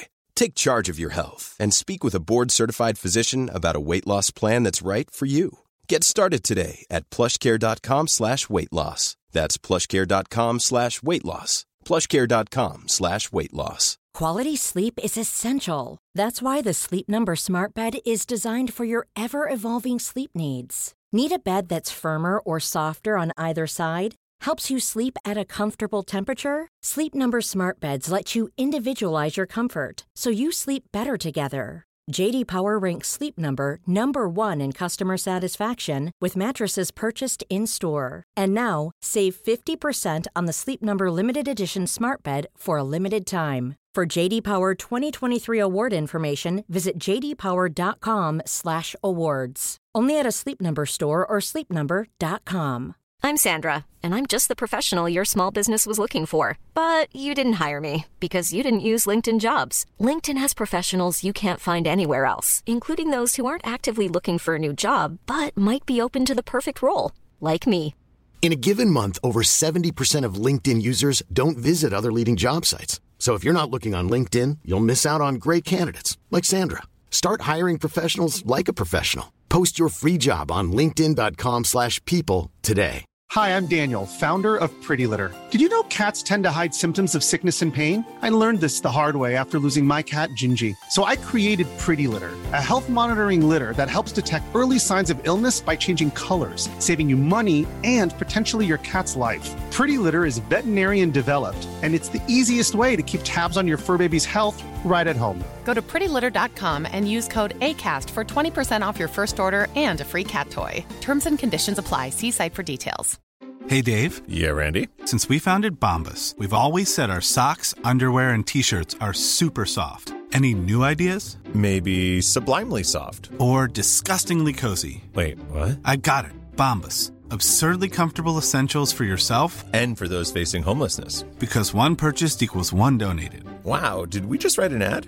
Yes. Bombas. Big comfort for everyone. Go to bombas.com/ACAST and use code ACAST for 20% off your first purchase.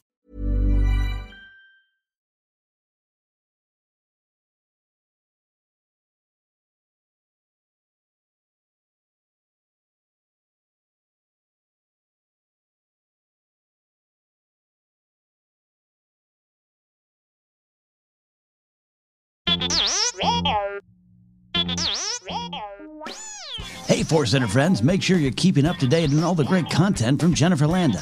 Whether it's YouTube, Instagram, or TikTok, you whippersnappers, Force Center's own Jennifer Landa continues to bring you fun, informative, and insightful laughs and moments.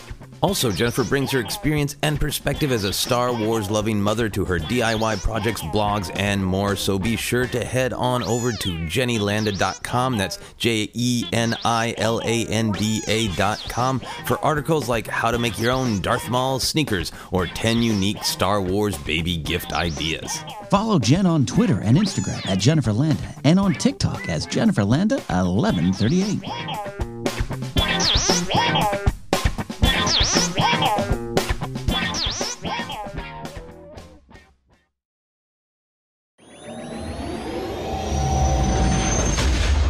Hey, Force Center fans, don't forget Force Center is on YouTube. Head over there to catch up with our new show, Star Wars Show and Tell. Joseph, Jennifer, Ken, and special guests sit down and share favorite items from their own Star Wars memorabilia collections. Plus, there's the In Memoriam video series, encore presentations of Databank Brawl, and special programming all there for you, and more shows on the way. It's Force Center on YouTube. Check it out.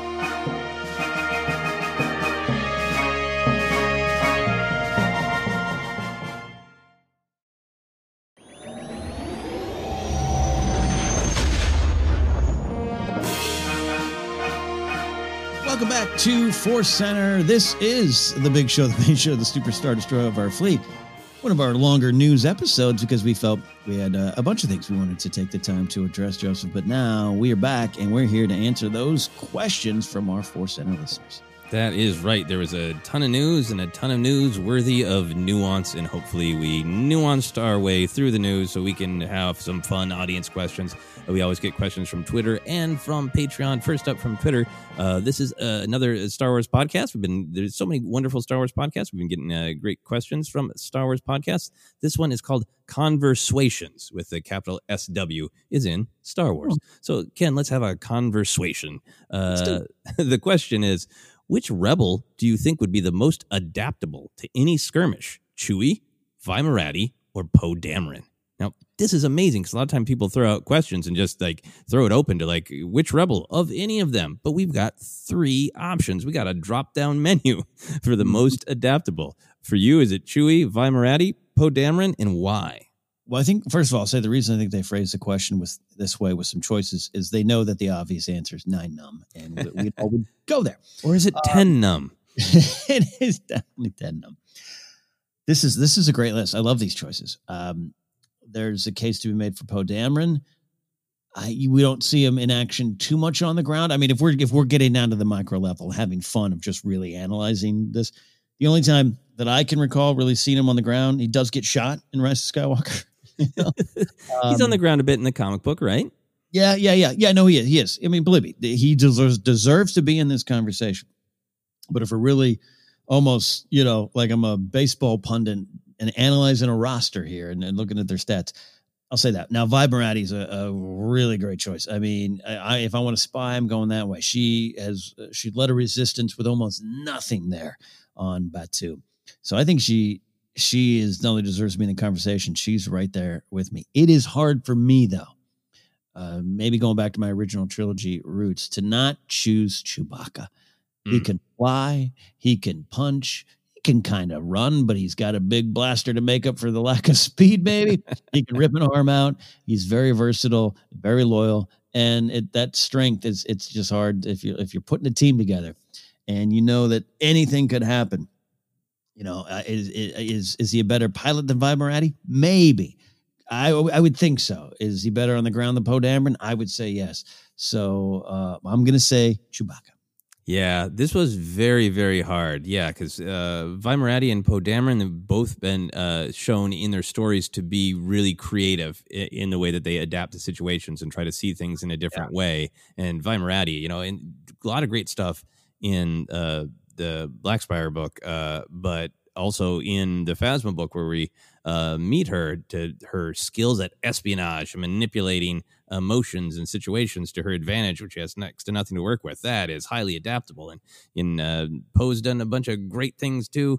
But I gotta give it to Chewbacca, and it's not even out of any sort of loyalty to this. There's no, he's my favorite. There is just, he's been alive for a long time. He has had a lot of time to up his various skills. I was thinking along the same path as you. He's obviously a good and experienced pilot. He is obviously physically incredibly strong. He can rip arms out. He's a great shot with that bowcaster. Look at the way he took out that biker scout on the speeder bike from so far away. That bowcaster is extremely explosive now. That was a tough shot to hit Kylo on Starkiller Base too. So he's great with the bow.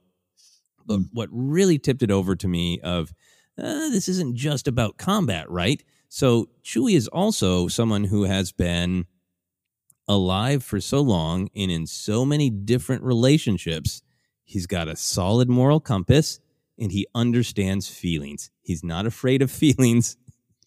He engages with his feelings and engages with the people around him, how they are feeling. He is just really emotionally in tune with people.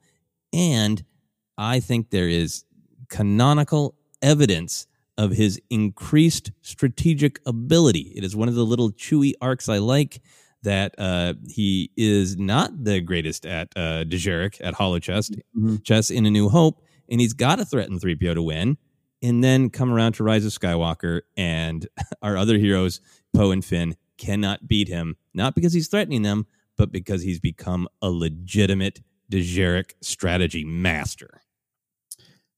Oh, wow. I love that you pulled that out. Well, there you go again. Scrimshaw wows Ken with some knowledge he hadn't really... I mean, yeah. Oh, wow. Okay. Yeah. Chewie. But I mean, I'm having Poe and Vi on my team as well. But. Absolutely. I mean, yeah, they're all great, but I think Chewie, has that couple, several centuries on him. Yeah. Not several centuries, but 190 years old. You look great. Well, I think we had a good conversation. I think we did too. Thank you for sending that in, and best of luck with your podcast. We wish luck to all the great Star Wars podcasts out there. It's great to see how much conversation there is and how many different perspectives. We're going to move on to our next question, which it comes from Ryan Bullock. Ryan says, we know Snoke had at least one other apprentice. Do you think we will ever learn what happened to this apprentice, or was this just an extra bit of detail to add to Snoke's backstory? This is a juicy one. Ken, what are your thoughts? It's been kind of, mentioned here and there. I think different books, virtual guides, kind of information, some passing references in comics to the possibility of other apprentices. What do you think about that? Getting that story of, did Snoke have any apprentices, and who were they, and what's the deal? Let me check the notes here. Do they have an apprentice plan? Checking them out. No, they didn't. Jokes aside, I love that reveal, and it makes sense because especially what we know now with the Emperor, who was kind of like, love Vader. I'm all in on Vader. Don't trust him as far as I can toss him down a radiator shaft.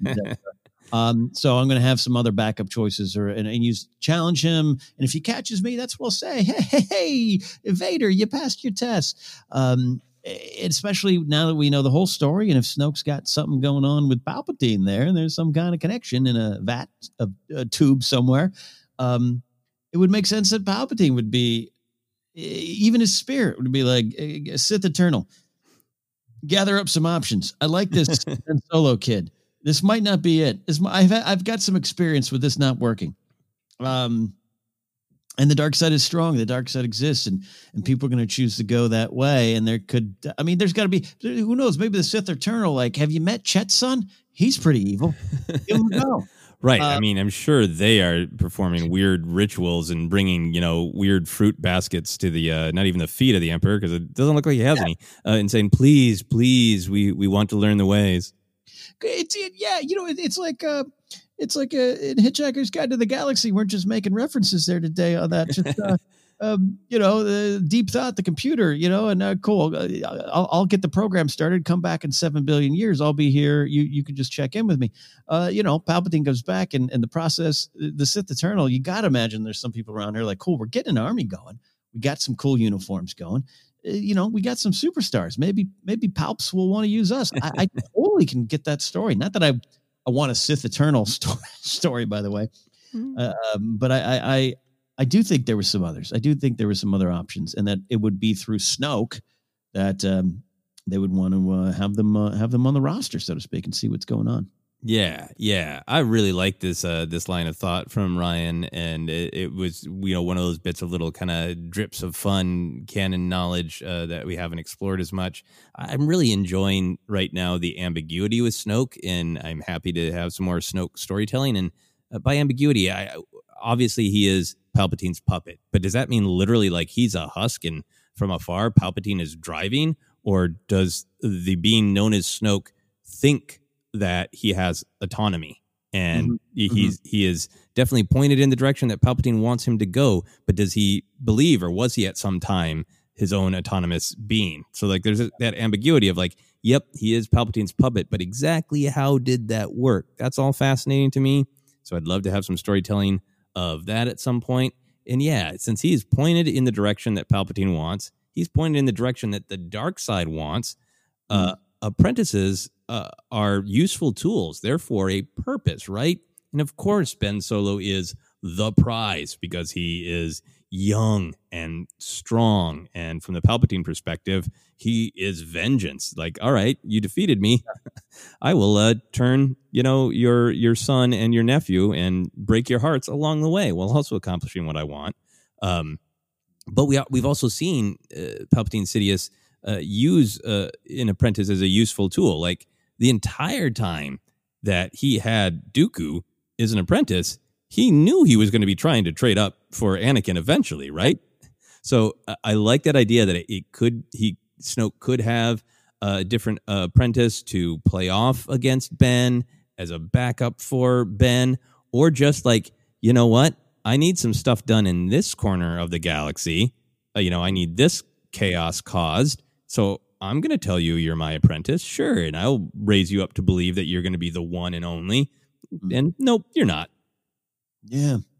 Yeah. I love the idea that you kind of put in my head there of just like, maybe Snoke was, Bob Snoke down the hall, and there's some kind of cloning of him or something different. Again, I made Snoke is pretty clear, but this idea that, could that be part of the great evil energy that was calling to Palpatine all those years, why he was obsessed with the unknown regions? Is it just Exegol? Is it just the Sith Eternal, or was there something else out there? Somehow, some way, getting that storytelling would be fun. I don't need it, but it'd be fun. Yeah. And all the tracks. And I love the idea of, I'm driving around in a Dooku, but I'm going to try to trade up to a Vader. This is something unfortunately, honestly, can relate to. So, yeah. He had that name picked out. He was shopping for a Vader, right? Because he had that name ready to go.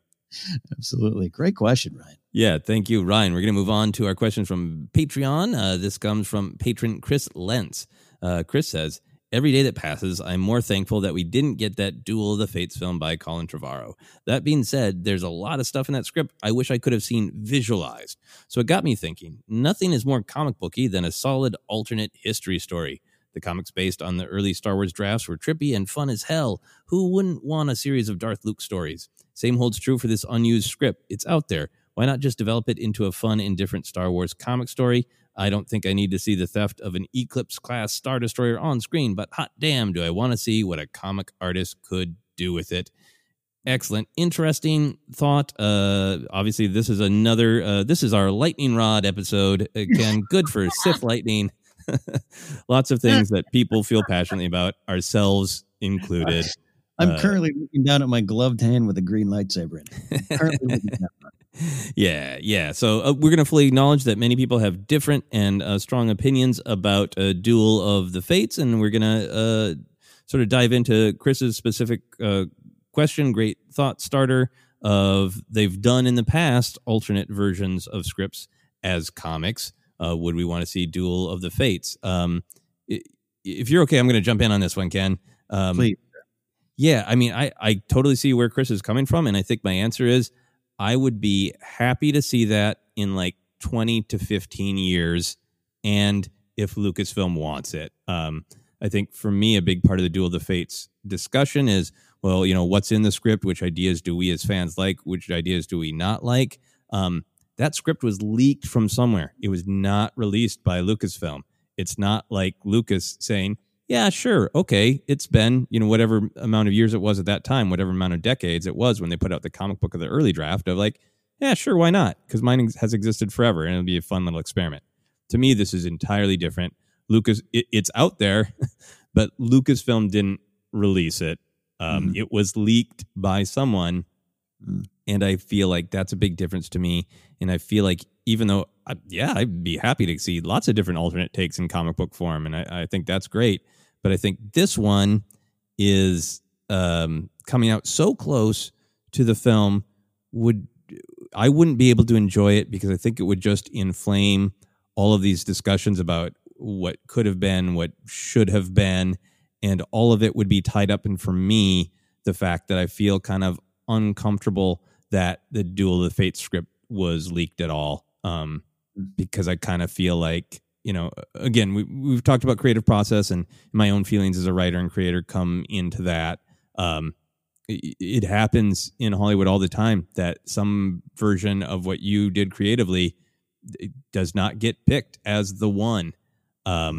And I feel like, wherever the script came from, I don't know, wherever it came from, I feel like it shouldn't have leaked. I feel like you should have respect for the version that made it out to the world. Let that version breathe for a while. Have respect for those other creators.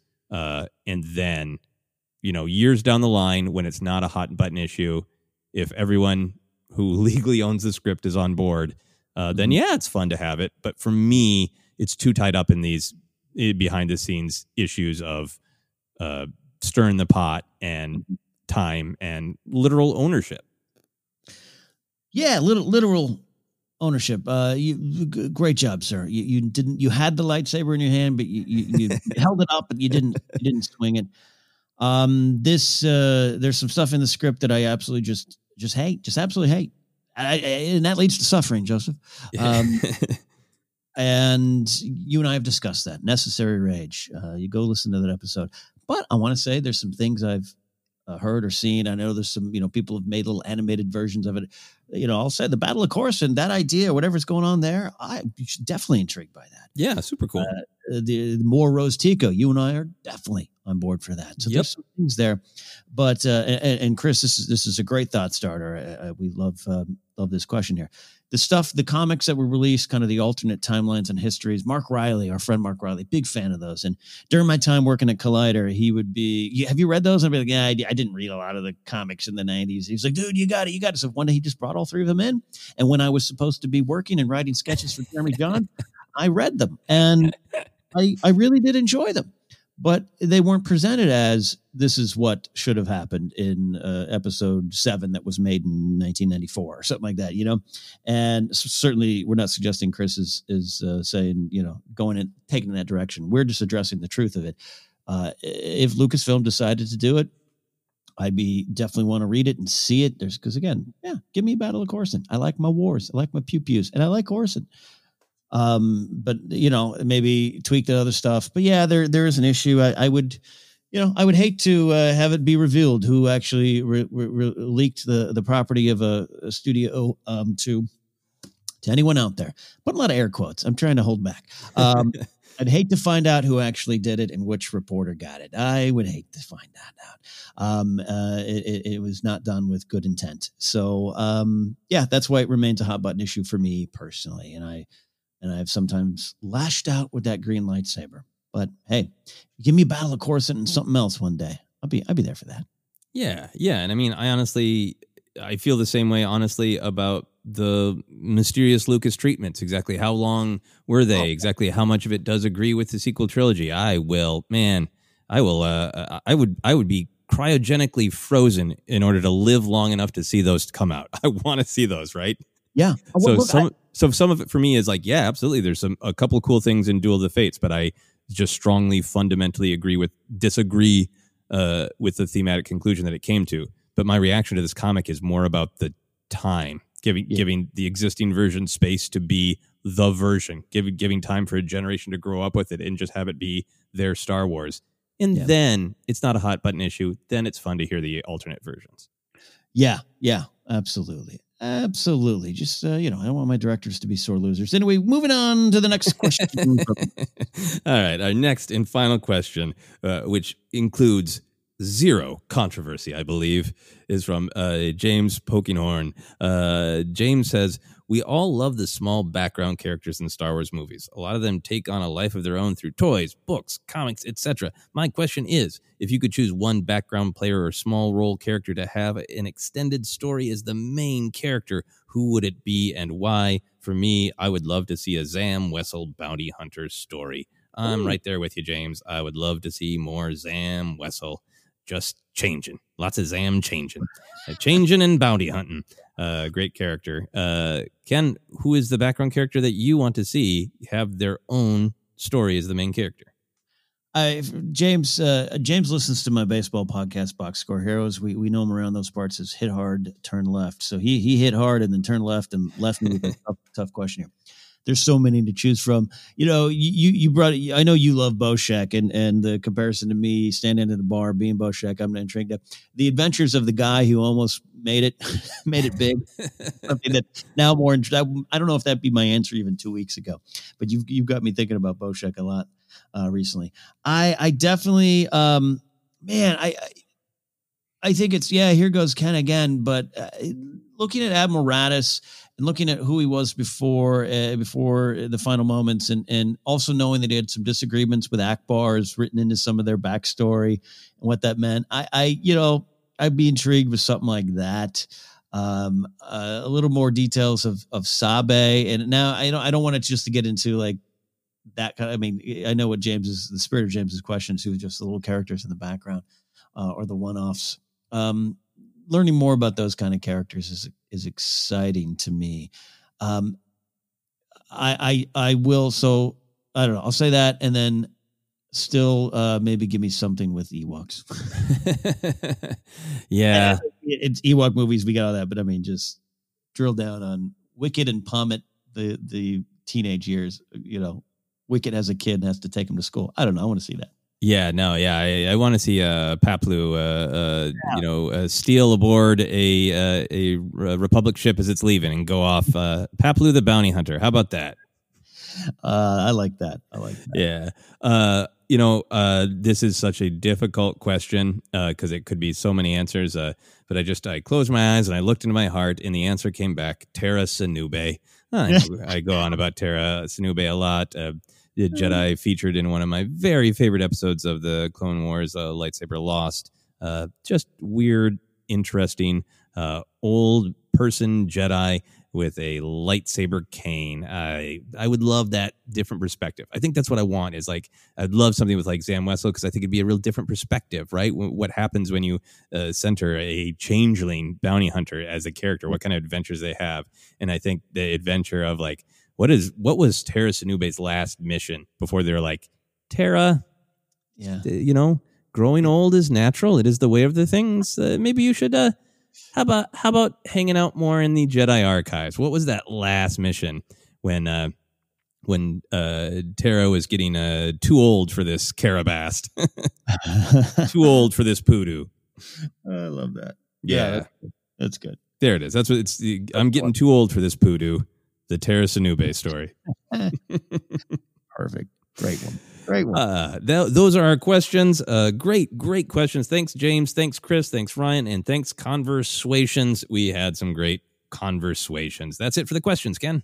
That's it for the questions. And this episode, big one. And yeah, jokes aside, a lot of important things to discuss, a lot of hot button issues, and a lot of strong held opinions. And we always try to acknowledge them. And, we like a nice, warm Star Wars community here. And sometimes, pineapple on pizza is just going to create its problems. We get it. So we appreciate you all listening and supporting. If you want to join the conversation or just follow us, you can do so on Twitter at Force Center Pod. You use the hashtag Force Center. Find our Facebook page at Force Center Podcast. We're on Instagram and YouTube. We are rebroadcasting the news segments there. They finally going to wrap up the final in memoriam for this last batch, finally coming away, and Star Wars Show and Tell coming back soon, with including some special guests. Podcast is available on Anchor, iHeartRadio, Apple Podcasts, and more.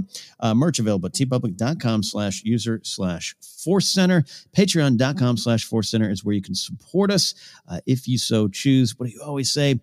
Best way to support us, just give us a listen, give us a download, give us a like, give us a rating, review, and tell a friend if you like Force Center. We got our own things going on, and I will have pretty soon a live show to announce in October. Going to come pretty fast here. Look for it on kennapzok.com or follow me at Ken Napzok. You have the Charity Spotlight tab there. Joseph and I have been highlighting a lot of charities, and I'm sticking with the California Fire Foundation, cafirefoundation.org. This past Saturday, I've been in LA 22, 23 years now. I'm very used to fire season. There's been some very bad fire seasons, but on Saturday, with a fire not even close to me, I could see the smoke moving in my backyard, and it just a lot going on out here on the West Coast. And so this is why I still am choosing to highlight the California Fire Foundation. Go to kennapzok.com, Charity Spotlight tab to find out more, and maybe if you want, donate there. Joseph. Yeah, no, I think that's a great charity, and I would second that. I also just mention again, the trans rights are human rights, this is the way. If you're interested in that and the organization that it benefits, you can just Google that stuff and get the information and see if that's something that you want to do to help people out. For my own adventures, you can follow me on Twitter and Instagram at Joseph Scrimshaw. You can follow my website, josephscrimshaw.com, for my other podcast, Obsessed, comedy albums. And if you think you might like a weird comedy fantasy show, you can check out Tigtone Season 1 is on HBO Max, and new episodes of Season 2 are every Sunday at midnight on Adult Swim. Check it out, my friends. All right, that's it for this week. So, for all the hot button issues in the world, we'll see you next time on Force Center.